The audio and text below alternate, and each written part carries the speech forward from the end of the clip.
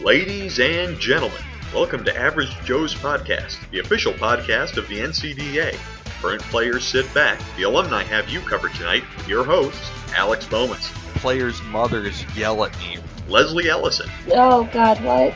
Jason Hallman. Maybe a masochist on the subject. Mike McCarthy. What were we talking about? Ryan Men.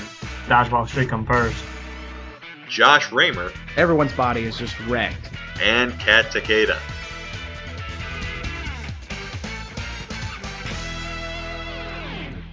Ladies and gentlemen, the wait is finally over, back by popular demand unless you're Saginaw Valley.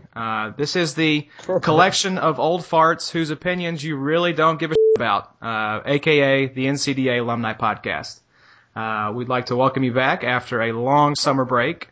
My name is Josh Raymer, founder and former captain of Western Kentucky University's dodgeball team.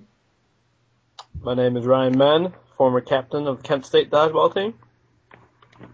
My name is Leslie Ellison, the first girl for the Kent State dodgeball team. Jason Hallman, Kent State, number 65. And Alex Bomas, founder of MSU's dodgeball team. Well, guys, welcome back. We are thrilled to be discussing college dodgeball once again with you all out there in listener land. We have a lot to talk about, actually, even though college dodgeball has not kicked off yet. We're going to start with summer dodgeball because there is actually, did you guys know this, no off-season for dodgeball? What? I did know. Oh, okay. Say it's so. It is Go so, ahead. Leslie. And we're going to start out with a tournament that actually had three NCDA teams playing in it, and that was the Ultimate Dodgeball regional qualifying tournaments that happened, I believe it was the weekend of like August 1st to the 4th. And there were like 30 tournaments across the country as part of Ultimate Dodgeball, which for those of you who aren't familiar is trampoline dodgeball. And we had Grand Valley State, a team from Grand Valley, a team from WKU, and also a team from RIT, I believe. Yes. Oh, yes, they did have a team. Yes. Guys, I guess we got to give credit where credit is due that the Grand Valley State Lakers will be going to Las Vegas to compete for $20,000. So, tip of the cap to Grand Valley, guys. Congratulations, very well earned. I think we all saw at Nationals a really classy team. Good luck, guys. Make us proud, yeah? Yeah? I think they will. Totally. One of the things, Leslie, you brought up that we want to talk about with each of these different tournaments that happened over the summer was how different it is to play different styles of dodgeball and how the strategy changes from one form of dodgeball to the next. With Ultimate Dodgeball being the captain of the Bourbon Ballers, which was Best name ever. Thank you. Credit to Benjamin Subcheck for that name.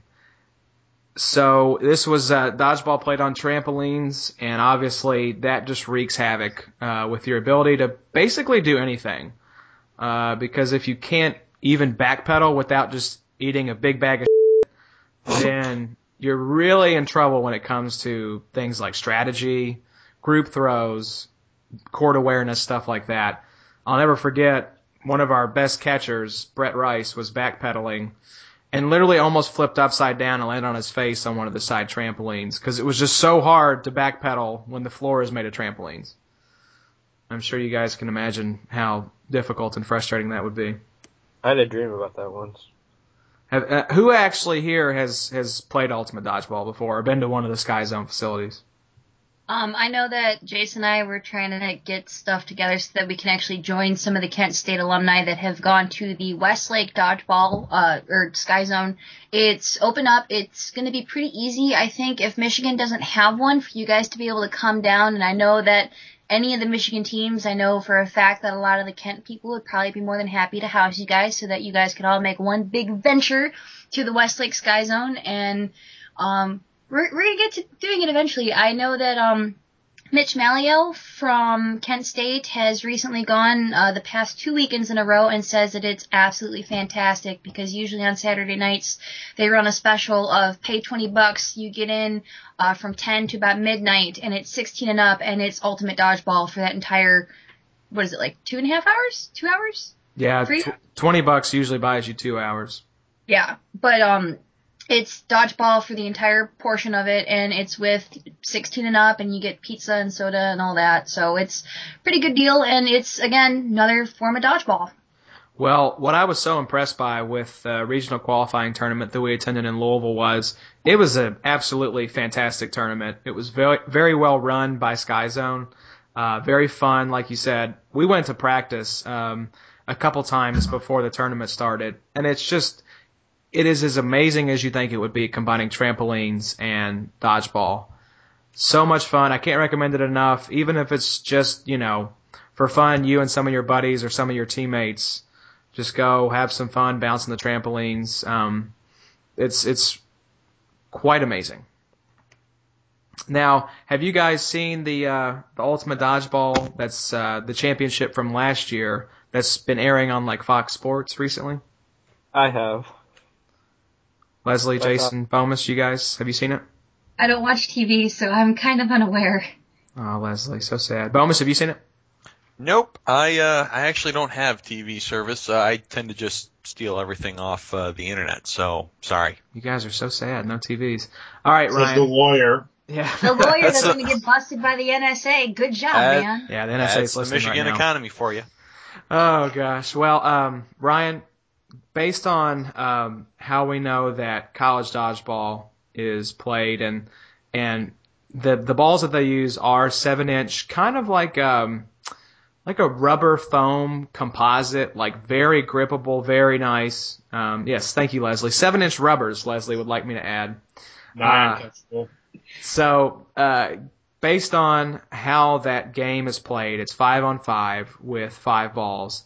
And how do you think Grand Valley will fare, since you've seen the team that won last year is returning to the tournament this year? How do you think Grand Valley will fare in Vegas this year? Well, I'm not sure what 5 or 6 guys from Grand Valley's going, but I'm just gonna assume Grand Valley's top 6 guys. I think they would have a chance. The only thing that will hurt them will be experience on the trampoline, because I really, from the TV, I wasn't that impressed with like the championship match. Yeah, we watched it. We had a team bonding session before the tournament, which I guess could be described as a team bondage session as well. It was originally just supposed to be watch the tournament from last year, kind of strategize, but it turned into like 4 a.m. Mario Kart, Super Smash Brothers, and like 55 beers later. So Only 55? Come on, you're in the middle of nowhere. There's nothing for you to do other than drink bourbon, you bourbon ballers. I know there was no bourbon consumed because most everyone on the team was poor college students. So they were just into their cheap beer. But Kramer, you're an alumni. You can afford to shell out $50. Come on. I provided the residence at which all this debauchery took place. I felt like I contributed my share. But anyways, yeah, from what I remember, Ryan, as well, what really, the team that won was named Doom. And what Doom really had going for them was they had some very strong throwers, no doubt. And one of the things that you can't stress enough with this tournament is the courts are absolutely tiny. I think you could honestly fit one maybe from baseline to about free throw line across half court. I mean, it's a very enclosed space, and you have these balls honestly coming at you 65, 70 miles an hour. So it's no joke. I mean, it's very intimidating, I will admit. So, but that's the Ultimate Dodgeball Tournament. Encourage everyone in the NCDA to check it out, even if just like on a weekend you want to go play. But let's move on. Ryan, I believe you were part of the Midwest Elite Dodgeball Tournament this summer? Yes, I was. It was back in June, the end of June. And we had 8 teams, and they did a pinch and a non-pinch division. So that was pretty cool. We played a ton of games. Heavy competition. Those guys in Chicago take it pretty real. We actually had some guys from Nashville come up too. So we were getting talent from all over. A few guys from RIT was there. Grand Valley won the pinch division. Mm-hmm. And I think Glenn Spechler, I don't know his last name. Yeah. I think his team won the pinch division, or the non-pinch division. Those damn Lakers are winning everything. Can they just give us a break and let the rest of us try to win some tournaments every now and then?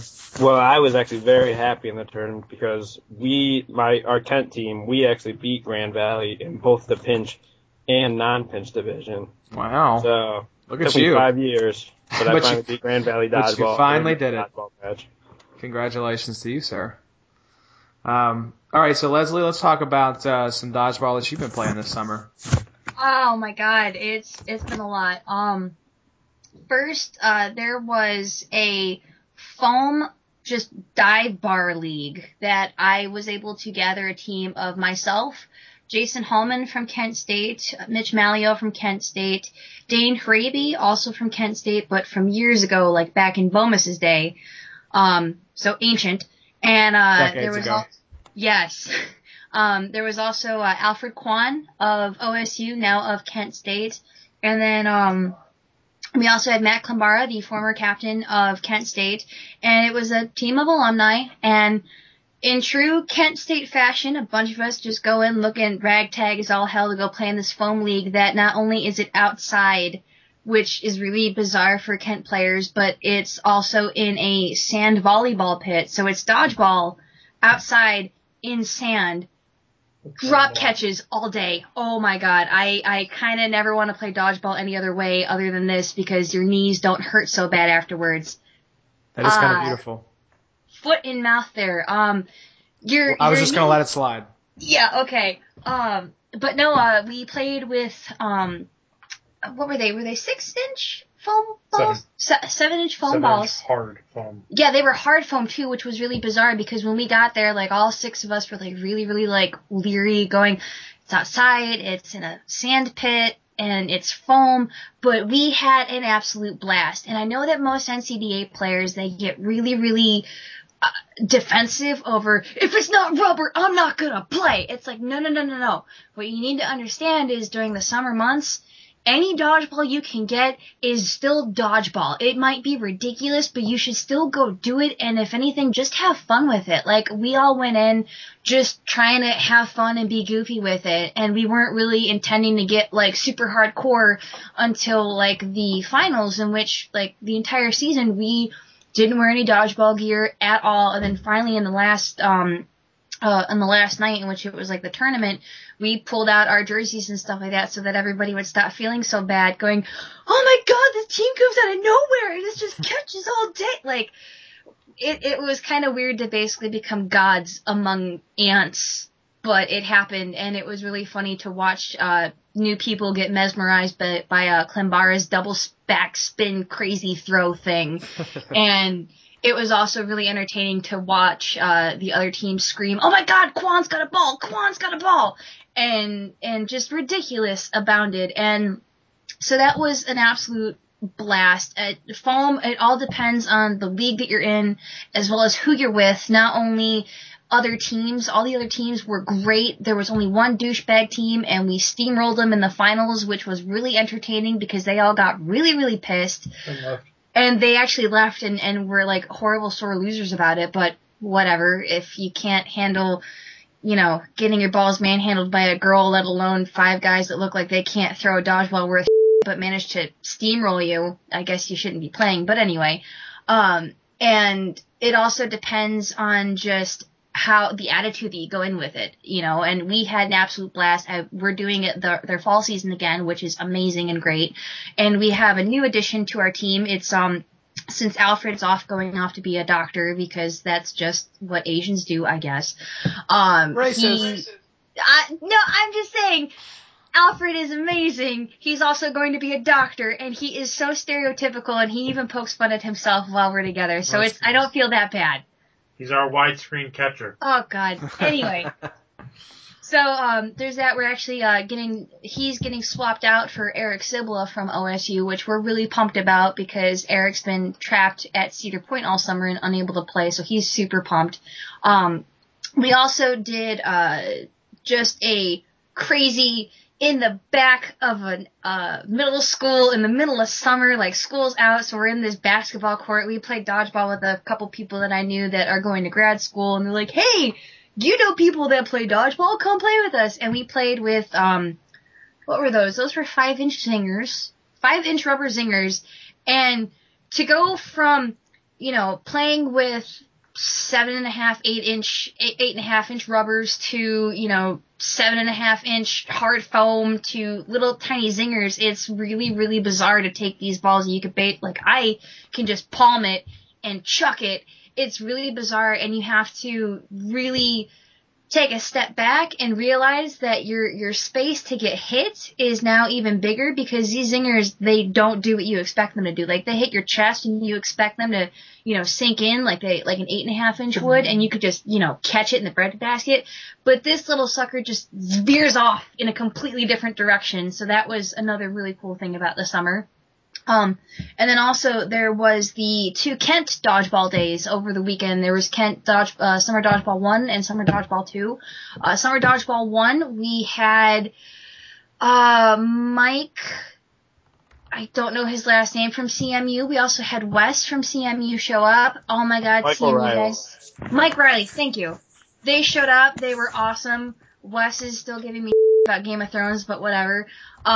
We also, surprisingly enough, had Zach Phelps and Scott LaValle from SVSU show up, and those two guys are absolutely fan-freaking-tastic. And they played with us, and it was really, really bizarre to watch Michigan versus Kent style, in which Michigan, you can tell that they all practice a hell of a lot more than we ever did, and they actually work together as a cohesive group, and actually get done, whereas with us, we're just like, okay, whatever, we're doing stuff.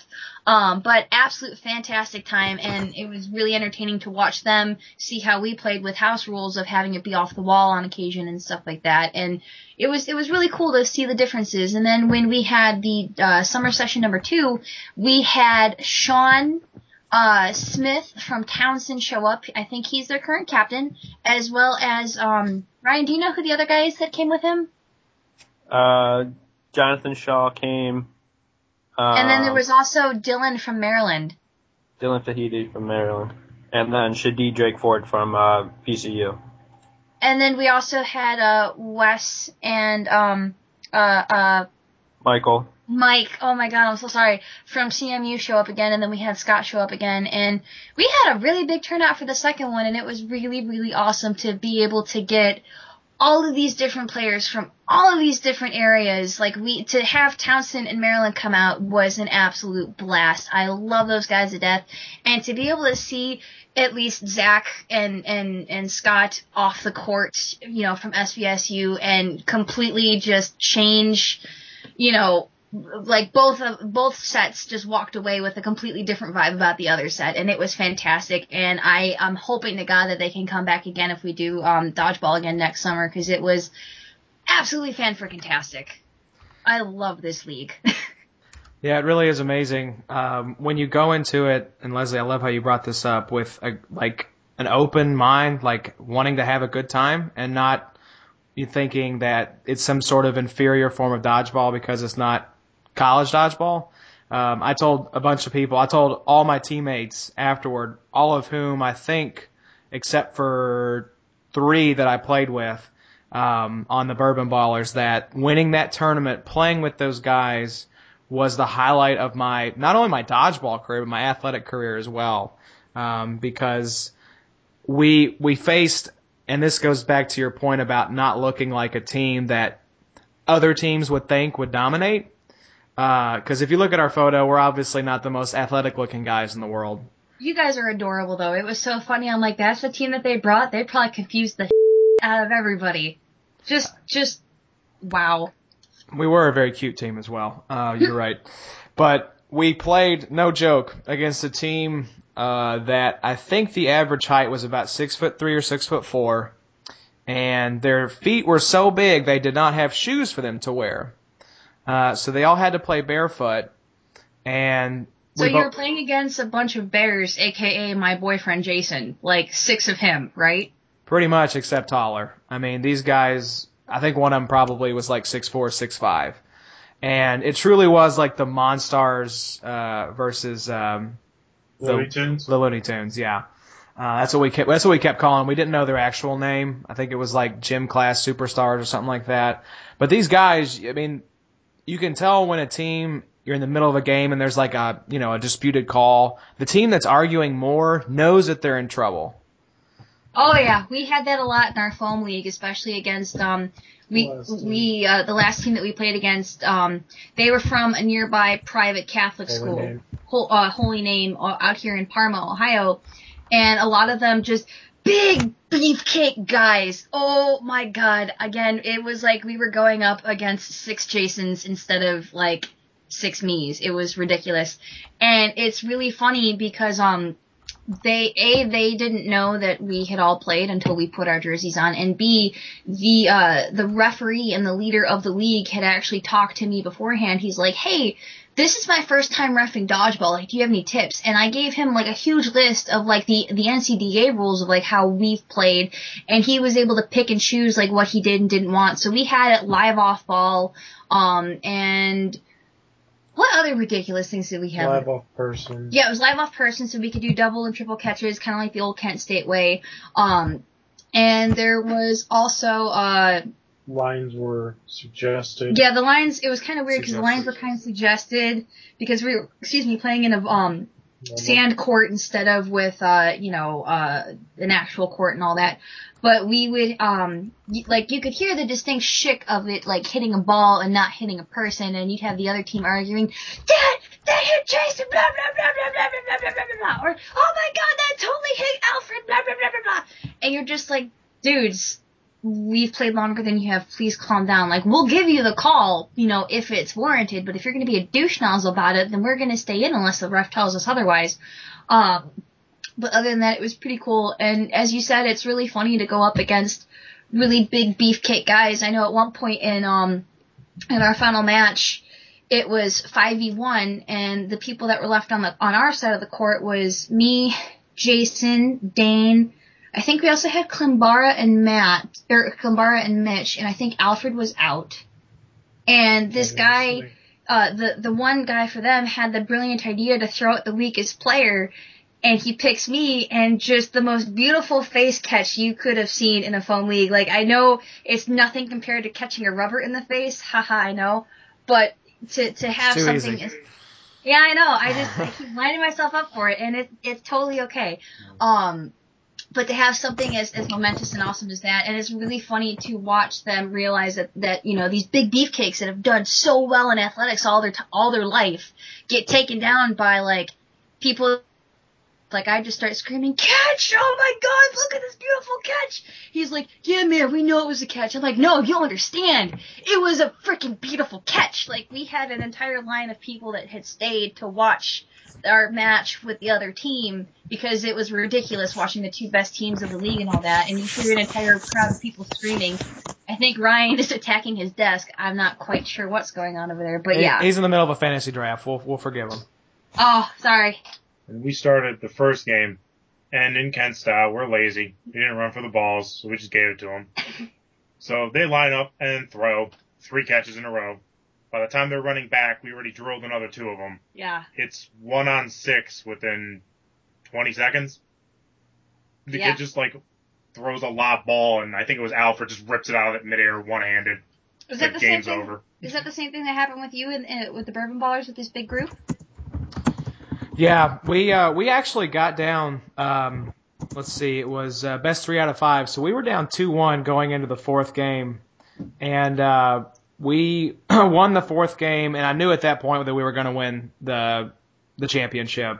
And in the 5th game, what I was talking about, there was a controversial call, and of course they were breaking every rule, yelling at the refs. Their whole team was just acting like a bunch of ballistic assholes. And I told my team, I said, "Don't say a word." I said, "It doesn't matter. We're going to win. So let's just, be gentlemen and respect the rules." So, anyways, it is funny when teams get, I guess, desperate. They will begin to, argue calls and basically just act like jerks. So I think we're actually Mike McCarthy on the line. What's up? Oh, there he Yeah. is. Here. Hi, Mike. What's going on, guys? Mike, I love you. I love you too. What's going on, guys? What are we talking about? We're talking about dodgeball over the summer, Mike. I think you actually have something to add to this discussion. Yeah, why not? Vegas. What a trip. How are the girls? How are the girls? Naked, Yeah. I hope. No, there's no girls. Just a bunch of dudes. Naked, I hope. A bunch of naked dudes? I don't know. You had to talk to Felix about that one. Yeah, he told me some stories. So I've heard a little bit from Felix that this was maybe a less than desirable outcome from some of these games and the setup of the tournament. Can you elaborate on that? Felix must have put it the nice way then, because it was awful. Okay, I didn't want to totally go crazy if you actually were a fan of the tournament. No, I was not whatsoever, and I don't think I would go back, honestly. And that's saying a lot about dodgeball. I would not go back and play dodgeball with. Well, we were just talking about how great these tournaments were. So what made this one, in your opinion? Wait, what was it? It was the World Dodgeball Cup. It was the Okay. National Dodgeball League, the NDL. Okay. Yeah. So, first thing, if you're having a World Dodgeball Cup, you might want to have like a bunch of other teams from different places. They had a Canadian team, and then they had 2 Japanese kids. And the Japanese kids were awesome. I loved them. They were my favorite people there. So we go to this tournament, and we went. Me and a couple of the guys got there the first day where they had foam ball. We watched that. It was decent, I guess, if you want to put it that way. The second day we get there, we were playing in the rubber division, and before we even started playing, they're like, all right, we're going to throw everybody's team name into a hat.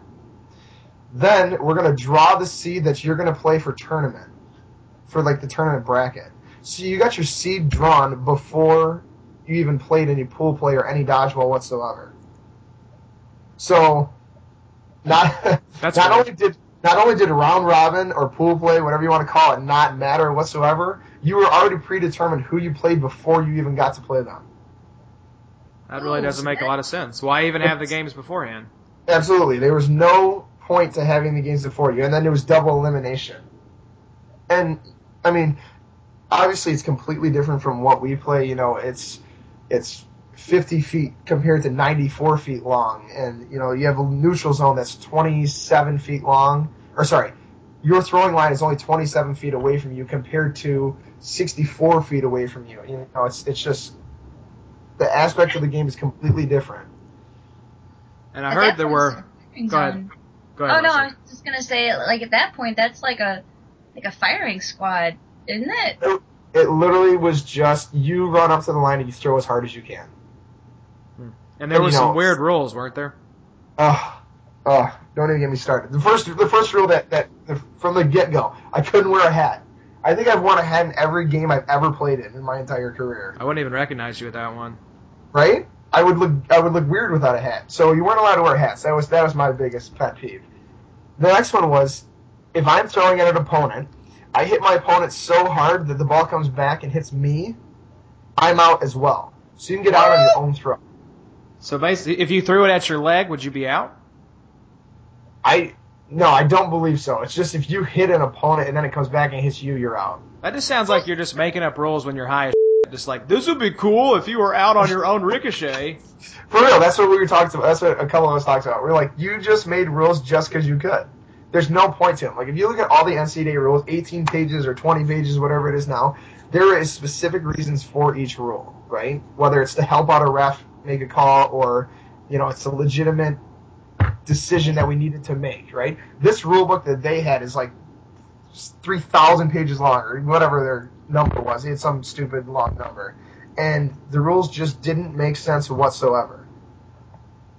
You know what I mean? It's random. The one cool thing I would take out of the NDL was the suicide rule, where I could jump clean over my throwing line, peg a player on the other side, and as long as I got them out, I could come back onto my side with as long as I didn't get hit.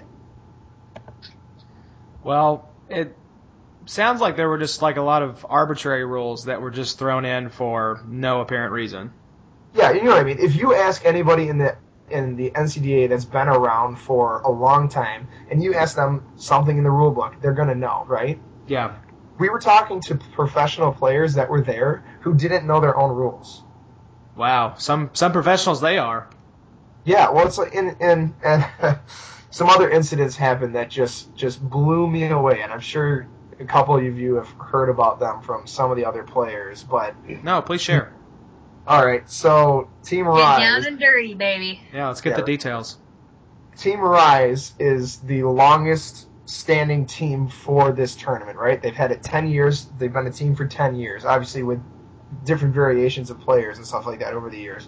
But 10 years they've been around. We played this team 2 separate occasions in 2 separate divisions of rubber ball.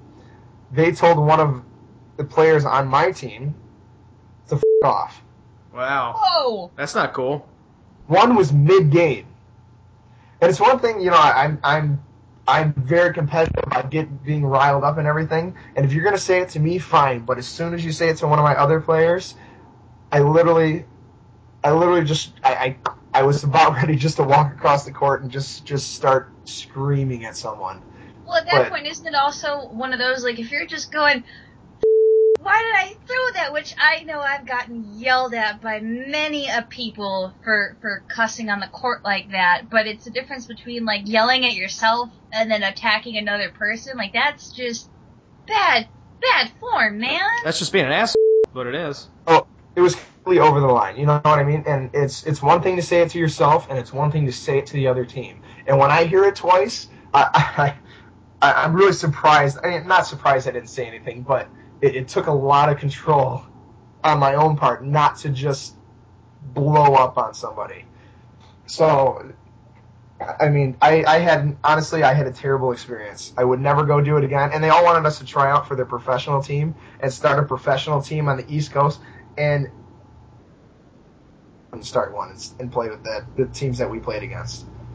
Yeah, that's what Felix said. You guys didn't even go to the tryout.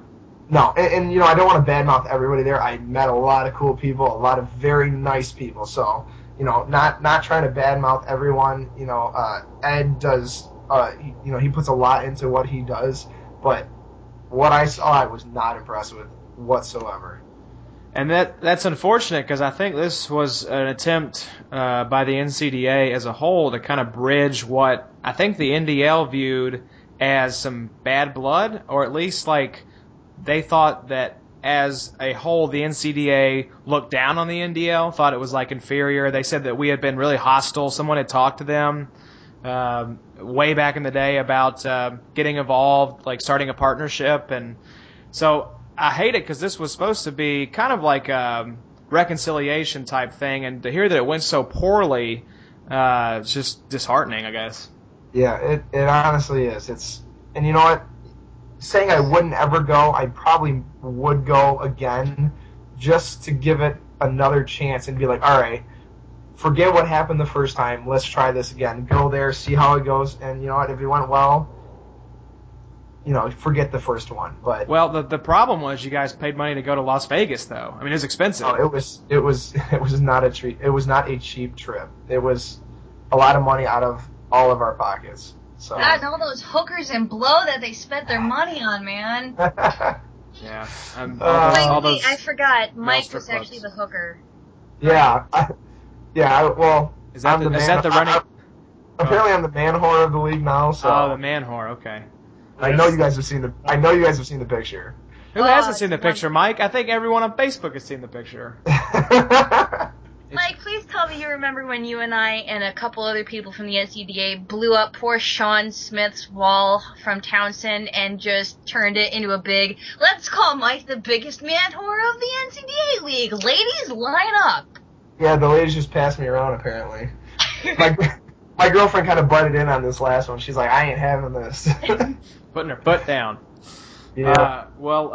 Mike, we were talking a little bit about, before the podcast, about some new teams that are coming up this year or in future years in the NCDA. So why don't we start with you? Give us an update on the soon-to-be team at Siena Heights. I've been talking with these guys like crazy, just been pestering them all summer long. And they have a lot on their plates, especially with the incoming freshmen the first year and their welcome week thing they do with them. So right now it's kind of at a standstill. I'm still talking with them. They're still very interested. But, it's kind of halted at the moment, which I'm not too happy about, but I understand where they're coming from. So, Dude, just hit him in the face with the rubber. Trust me, I've talked with them so much and just walk by, hey, you ready for dodgeball? Hey, you ready for dodgeball? Just constantly just picking and poking at it. And so basically you're Navi. Yeah. Hey, listen, watch out! I actually got that reference.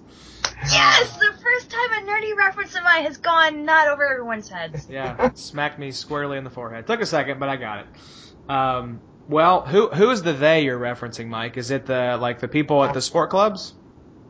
It's at Siena Heights. It's the dean of students, and then it's the. I wish I could remember what his title is, but he does all the event coordinating stuff. Like different organizations like called Spark and student athletic organizations and that kind of thing. So they really are interested. They were really excited. They actually brought a kid that they know over from Grand Valley to have a discussion with myself and him, and we had a discussion with them on what we would need and what we would do. So it was I don't know, standstill, but I'm still hopeful. Keep working. Mike, can the league help you out at all? I wish, but it has nothing to do with me not being able to get into the league. It's more of, do we have the gym space? Do we have the resources? Do we have the fundraising? Do we have, all that? All right. I was just thinking if the league wrote a letter to that guy you need to talk to. Sure. I mean, it wouldn't hurt. No, I don't think anything. You could just get our resident lawyer to write a really professional sounding letter of, hey, you should do this, and this is why. Hey, Bomas, wake up. They're talking about you. we need you to write a letter on Mike's behalf saying that he is a really terrible potential president and this is an awful idea. And he's back asleep. So let's keep this thing rolling. Well, Mike, keep it up. And I would say I hope that if the court space can be worked out, I don't ever want something like funding to be an issue. I know that plenty of teams around the league have a lot of money they could donate dodgeballs or jerseys or whatever you guys need. So I hope that is not a sticking point for you guys in the future. There's actually, I honestly don't think it would be a huge issue. It's just whether they're trying to figure out everything, right? Trying to make sure it's all set, and then, all right, this is a go, and then it would be a go, and I would be able to do whatever I wanted to, how I wanted, you know what I mean, and actually be able to run it fully and not have to worry about all that stuff. So that's kind of where they're at. Yeah. But there's another college in the town of Adrian where Siena Heights is located, and it's Adrian College.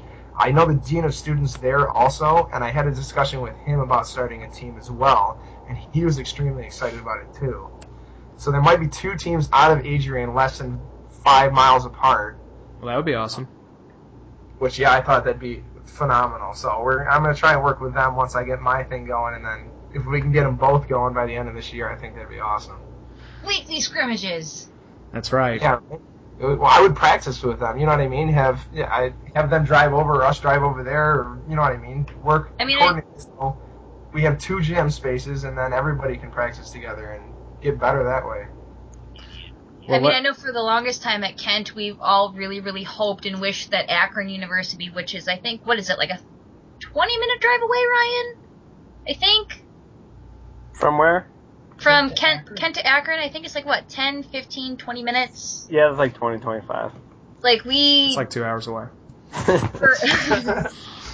Well, I know for a long time we really hoped that Akron would get some kind of a team together so that we could have more, playing time with other people other than ourselves, because it just gets so boring after a while when all you're doing is playing with yourself. Leslie, you're trying really too hard right now. We need you to rein it in and tone it down. This is a family show, damn it. But you told me I wouldn't have to keep quiet. So let's move on with some of these other teams now that we've gotten the update from Siena Heights. St. Ambrose. Ryan, I think you were the one that brought this one up? Yes. They are in St. Ambrose University in Illinois, I think. Around Illinois. Iowa, Davenport, Iowa. Iowa, there we go. Thanks for the help. It's an I-state. Yeah, I saw Ziggy mention something about them on the forum, that they were close to Chicago, so hopefully they can get them in. They're actually about a 2.5-hour trip from Chicago. Oh, that's close. They're only a little distance from Wisconsin Platteville. Oh, okay. Because they're like on the edge of Iowa, and then Chicago's all the way across the state. That's just what I know from talking with Dave Elkins. Davis Elkins? Yeah. I'm sitting here looking right now. Another one of the schools that we have is Davenport University, which weirdly is not in Davenport, Iowa, for some reason. It is actually in Grand Rapids, Michigan, it looks like. And Han, who some of you guys will remember from Nationals, GVSU alumni, is said to be getting a team together there. So we'll hope from the best from Davenport University. Leslie, I think you had an update? I have an update about Cleveland State University, located in Cleveland, Ohio. You know, where all the murder and locking up 10-year-old girls for your basement for 10 years happens. Yes. I know that Matt Klimbara, the former captain of Kent State, one of the former captains of Kent State, he, I believe, is going to be transferring to CSU, if not this fall, I think next spring. I know that he was set on transferring there sometime soon, which is when he's going to initiate Operation Get CSU a Team. And he was hoping, if anything, to get this settled, I think to be able to get a team to come up to Nationals this year, even if they're only like 10 strong or something like that. But I know that is one of his really big intentions, at least around here. Sweet. Now, one other team we will mention as well, and this was from Ziggy on Twitter, was that the Air Force Academy actually wrote an inquiry to him about starting a team. So it looks like there are just teams kind of potentially popping up everywhere. So best of luck to any new teams that's trying to start up. And this kind of segues nicely into our next segment, which is the beginning of the year stuff, recruiting, retention, planning practice, paperwork, getting games on the schedule. Bomas, we're going to have to awaken you from your slumber for this one. Why don't you get us started with what, if you're a team captain, say, of a new team, what is the most important thing that you can do starting out? Always at the end of your sentence? Cricket? Cricket? Well, Cricket? it's a little late for this particular podcast, but the biggest single event that you can really make a dent is your student org recruitment fair, and that's typically during your orientation week. Like I said, it's a little too late for this, but who knows? Maybe it's instruction for people next year. Next semester even. Sure, why not? When you have the whole campus looking around for what they're going to do in a particular season, that's your one best opportunity to recruit new members. Obviously, I'm going to use MSU as an example because I still have a few connections there. MSU has this event called Sparticipation, and all the student orgs show up. They essentially, do their recruiting pitch for all the freshmen and all the new people who are looking for something to do. Mike Van Erman, the current captain, was able to obtain 304 new emails for people who were interested in learning more about MSU dodgeball. And as fate would have it, it's my understanding that 140 people actually showed up to the first practice. Wow. Now, Whew. Damn. yeah, exactly. Hey, how Now, big is the Spartan gym that you guys not big enough practice for in? 140. Even if you broke that up to where it's what is that, 60 on each side? No. What's the be math 70. for that? 70. Leslie 70. can't math. And I'm a scientist. That's the sad part. It's a whole lot of people, but in any event, you got to figure that of the people you get emails from at that first event, maybe half will show up.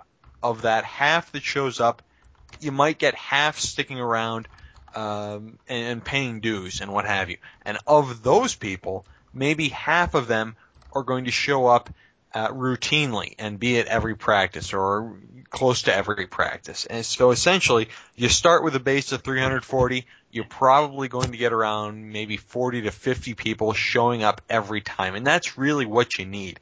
If you get 2 full teams of 20 showing up every practice, you're going to have a very good year. You're going to have talent you can recruit from, and to that same extent, you're going to be able to teach people and have vets who can teach the new people how to block, when to run, when to throw, when to try and catch, and all of that. And if you can get that going from the beginning and encourage them to bring their friends, you're going to have a very, very good year. Yeah, Kent has their festival called the Blast Off Fest, which is like the same thing. A bunch of groups around a table. I know the team gathered emails. I'm not sure how many emails they gathered, but I was at the first practice last Friday, and we probably had around, I'd say around 65 to 70. So not and that's including not 300, the team. but No, still really that's good. Yeah, that's including the team too. And they looked to have some guys that actually were interested. Some were guys who I would imagine played like Bomus's first day of dodgeball. So, Mike, what about you guys? Because I'm sure I can just see you out on like a sand volleyball court, just like going and talking to random people, slapping them on the back. You're their new best friend. Hey, come play dodgeball. That's how we always did it when I was at Central. I mean, it's all about talking to people. If you talk to this person's going to talk to this person's going to talk to this person. I mean, for those of you guys who played against the Central team that won it, Brad Richardson, Mike Zasky, and Pat Fisher came together. It was one guy that got talked to, and he brought 2 more people. You know what I mean? And that's always how it's worked, right? It's a tumble effect. So if you talk to this person's going to talk to that person's going to talk to that person. It's always friends of friends of friends. So honestly, just talking to people is so much help. It's like people don't realize. It's like, oh, I play dodgeball. I'm not going to talk about it. People are going to laugh at me. Yeah, they're going to laugh at you. You play dodgeball, but that was the cool thing. I don't care if you laugh at me. I play dodgeball. You don't. That's your loss. So. Well, to vamp off that, I've always sort of had a particular saying when it comes to, talking about this and being charismatic when it comes to recruiting and just essentially being that guy who's actually positive about this. And the saying is, be Bill Murray. He would say some of the most random stuff, but gosh darn it, he when he talks, it doesn't matter what he's saying. You're interested in whatever it is he's got going on. And, exactly. I love this plan. I'm excited to be a part of it. Let's do it. That's so true. Now, let's talk about something, and Bomus, I think you and I both have experience with this, that is not fun, like Bill Murray, and that's paperwork. And since you're a lawyer, I'm sure you can speak to the evils of paperwork better than I can, but why is it important to have all your ducks in a row as a team captain? Well, there's certain stuff you always want to get done because obviously the administrators have absolute say when it comes to court time, when it comes to reserving special time for the holding of exhibitions or matches, or giving student org money, and there's stuff that you just gotta get done. And it seems like a lot of grunt work, and frankly it is, but when you consider what that work can get for you in terms of funding, in terms of court space, in terms of this, that, and the other thing, in the grand scheme of things, it isn't a whole lot of work for the benefit that it gives you. And it's sometimes unfortunate, but there's also it's a risk-reward thing. You really want to get that stuff done early, get it out of the way, and just be done with it. I think I see paperwork falling into 3 basic categories, and Bomus, tell me if you agree on this. It's to cover the university's ass, to get money for your team, and to get things accomplished, whether that be getting court space for practice or getting games scheduled. Can you think of any other purpose that paperwork serves outside of those three things? No, that's pretty much training it. orders. Protect your own money, get money from other people, and get court space. I mean, that's what you really want to do in that situation. Restraining orders. Restraining order, yes. Thank you, Wait, Jason. what? Are we missing something here? Yeah, I would love some background info on this. Jason? Restraining orders against Leslie? I mean, What? Yeah, let's all agree that that's paperwork that needs to be filed at the beginning of each year. Teams just Yeah. get it done, get it out of the way. You don't want this monster coming to your university. Josh, I'm going to suggest that we stay out of this domestic dispute and Yes. just move on I'm to gonna- another aspect. I'm going to mute their mics, ladies and gentlemen, and we're just going to continue on. There is one topic that I do kind of want to touch on, and I don't know that we necessarily covered it in the show notes. It's that of leadership regarding the opening months of a new season. Obviously, when you've got a transition of captains from one set to another, you want to make sure that the tone is set for the year. Now, obviously, when you have a recently graduated captain or captains or treasurers, presidents, or what have you, they're still relatively connected to the team. They may show up to a few practices. They certainly know most of the team, and they're going to have their views known, for lack of a better term. But at the same time, and this is admittedly an issue that I sort of needed to take a step back with when I was in law school, just out of undergrad. You need to recognize that the new leaders, whoever they are, it's their team now, and they're going to be the ones running the show. And sometimes that gets lost among the recent alums. They still want to talk about how they did it in their day or what they think strategy should be.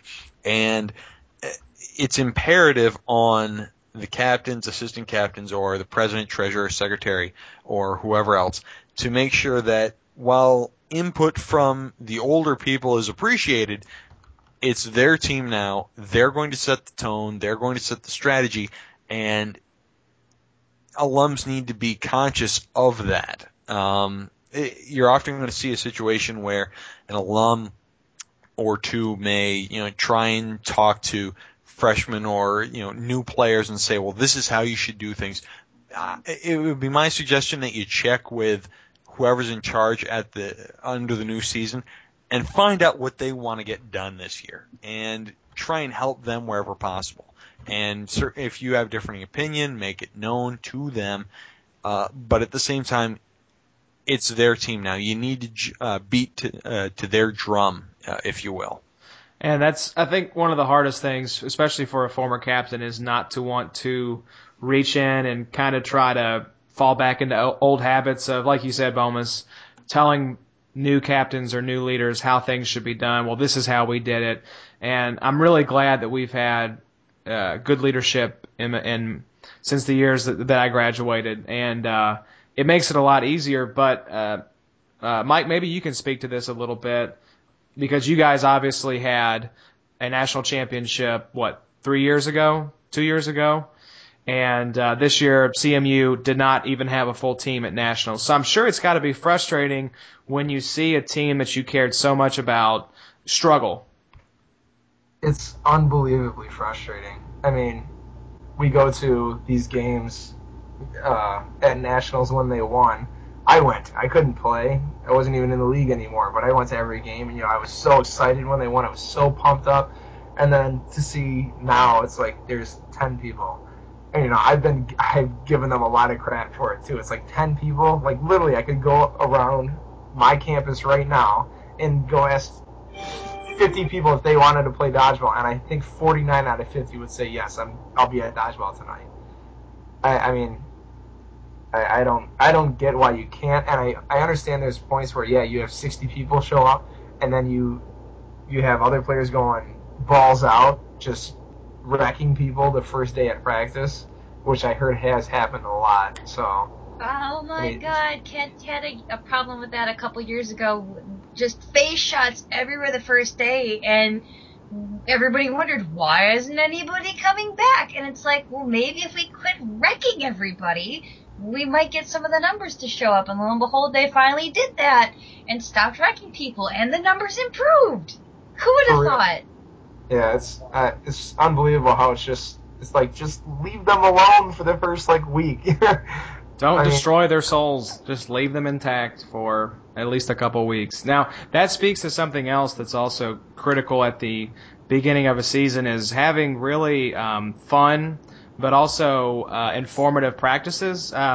Ryan, as a former captain, what did you find worked best at the beginning of a season to entice new players while also retaining your veterans? A lot of communication.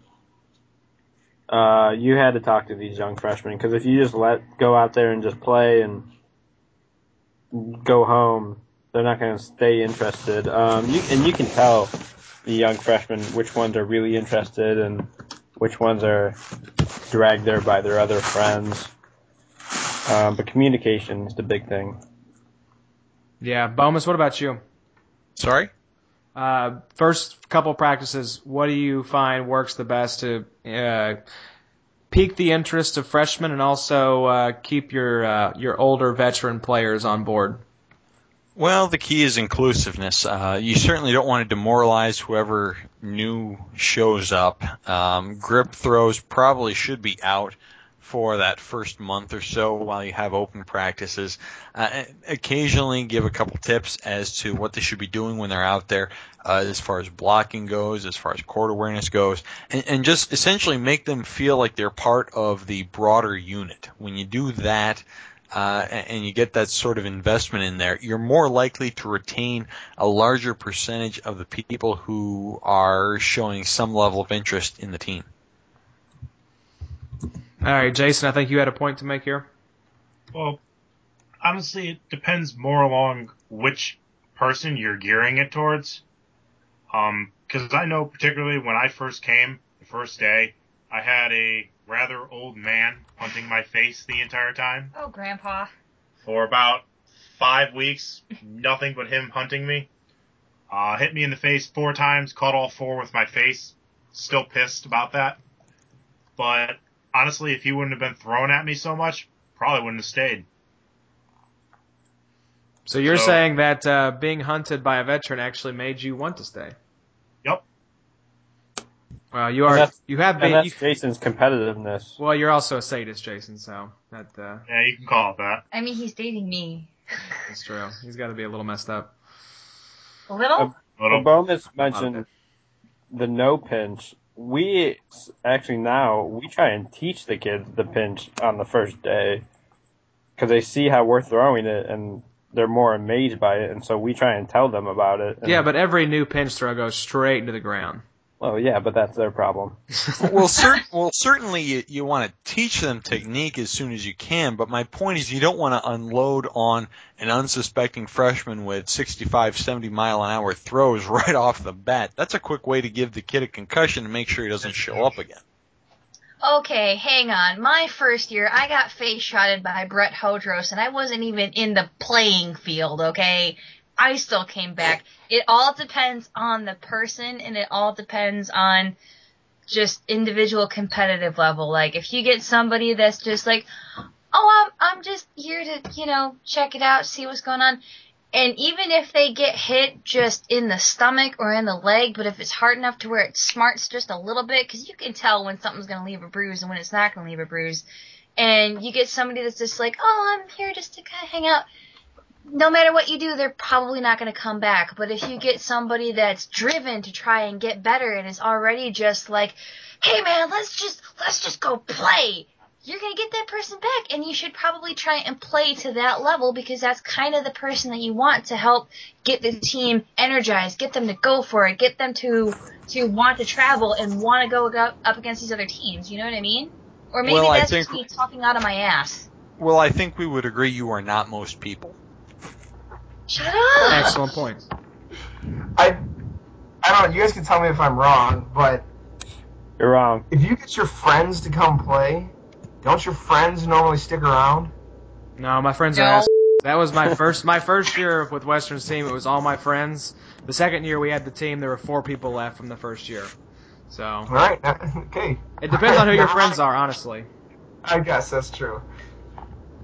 But I think I mean, Leslie, you mentioned that it's you have certain people that are going to be a little bit insane, a little bit competitive, but then you also have those people who, if they were to get wrecked in the face, if they were to get wrecked in the face by a 70-mile-an-hour fastball, they would be embarrassed and they'd be pissed off and they wouldn't want to come back. And they may be insanely competitive.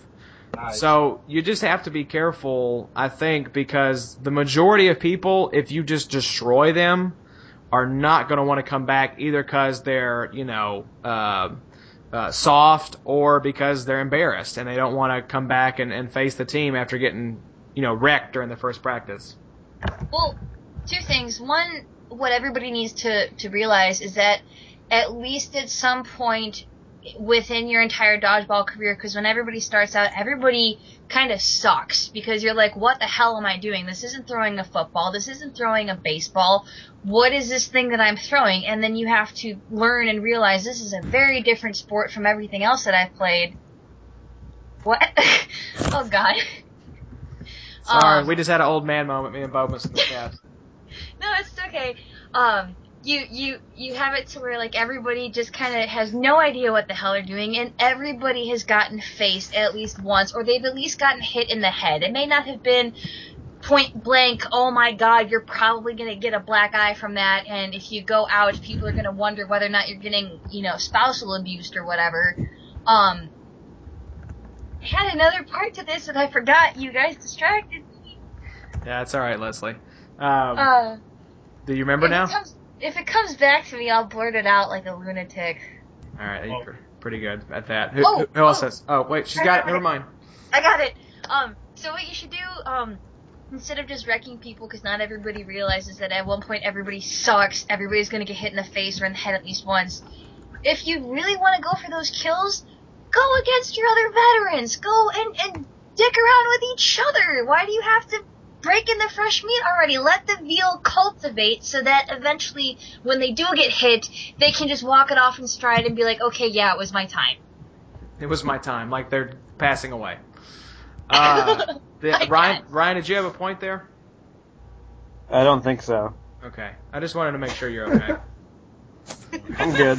All right. Well, let's kind of touch on the last part of beginning of the year stuff, and that is scheduling games. What is the philosophy here amongst you guys for who you should schedule for your first game? Obviously, with dodgeball, it's a little different since we're limited by geography, teams around us, and travel costs and all that. But what do you guys think is the best kind of team to schedule for your first game? All of them. Anyone. All the teams. What I might suggest. Yes, Bonus. What I might suggest is trying to get a number of teams together, like for a 4-team or 3 or 5-team group event, so that no one feels completely demolished, by one particular group. Like, let's say you're a first-year team and you go up against, say, GVSU or James Madison, and you get obliterated. That does not feel terribly good.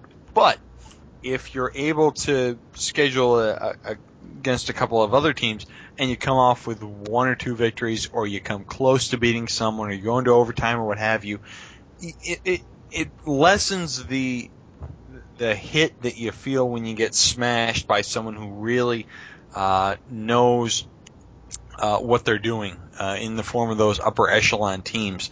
And the trick is to really make sure that you get that fun playing experience, but not get demoralized from a crushing defeat like you would if it's simply a one-on-one match. All right, Mike, what's your philosophy on first games?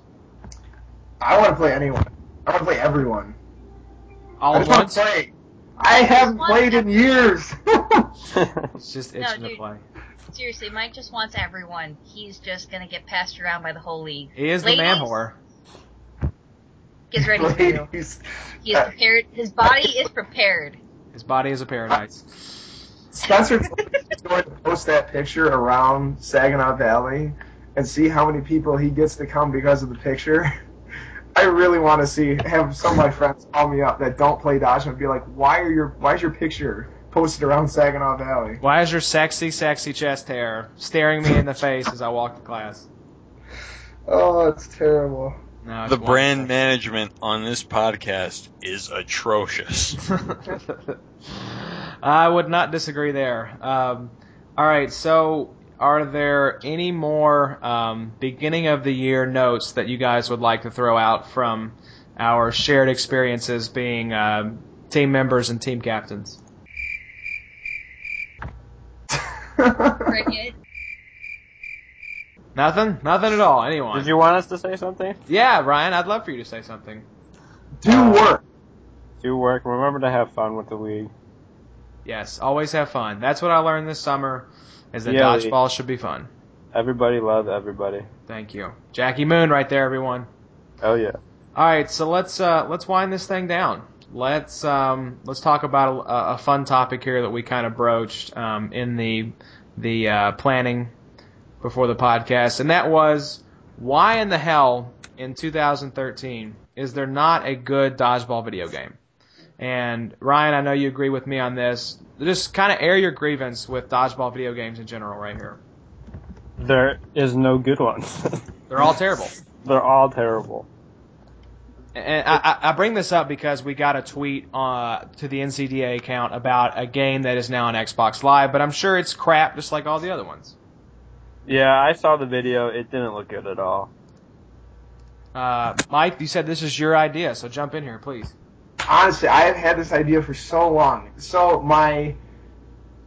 we're gonna go up the family tree right for a second. My grandfather's brother's sister's or daughter's husband is a video game designer out of Wisconsin. I so want to call him and be like, can you please make a dodgeball video game and have it like specifically set to our rules?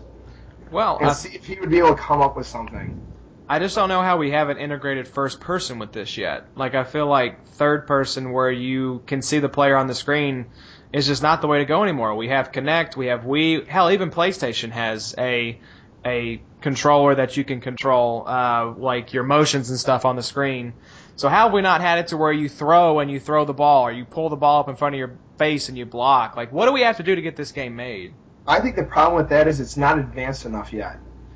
Like, when it's advanced where it's literally, like, move for move. I know Kinect does that kind of, but it's, you know what I mean? If you go to do a throwing motion, the ball on the screen is not going to go exactly where you would put it in real life. Yeah, that's true. So that's why I'm kind of thinking, like, you know how you play a driving game, right? And you can have it zoomed in to where it looks like you're sitting in the car? Yeah. I picture that, but you still have a controller for now. You know what I mean? Where it's not like you're moving, like, standing up in front of the... I would take that, honestly. I think that would be awesome. Well, what might be an interesting combination is the Xbox Kinect with the Oculus Rift. Basically, what the Oculus Rift is, if you don't know what it is essentially a headset with two separate cameras that essentially create a simulated 3D effect. You combine that with the motion sensors of the Xbox Kinect, and you might have something there. Otherwise, you just got to go back to the 1989 NES release of Super Dodgeball, back when I was a child. And let's think about that era. George Herbert Walker Bush was president at the time. That game was awesome. But as far as looking forward, quiet you. Go back to your closet, Leslie. But I got to think that it would be possible going forward in the next 5 years.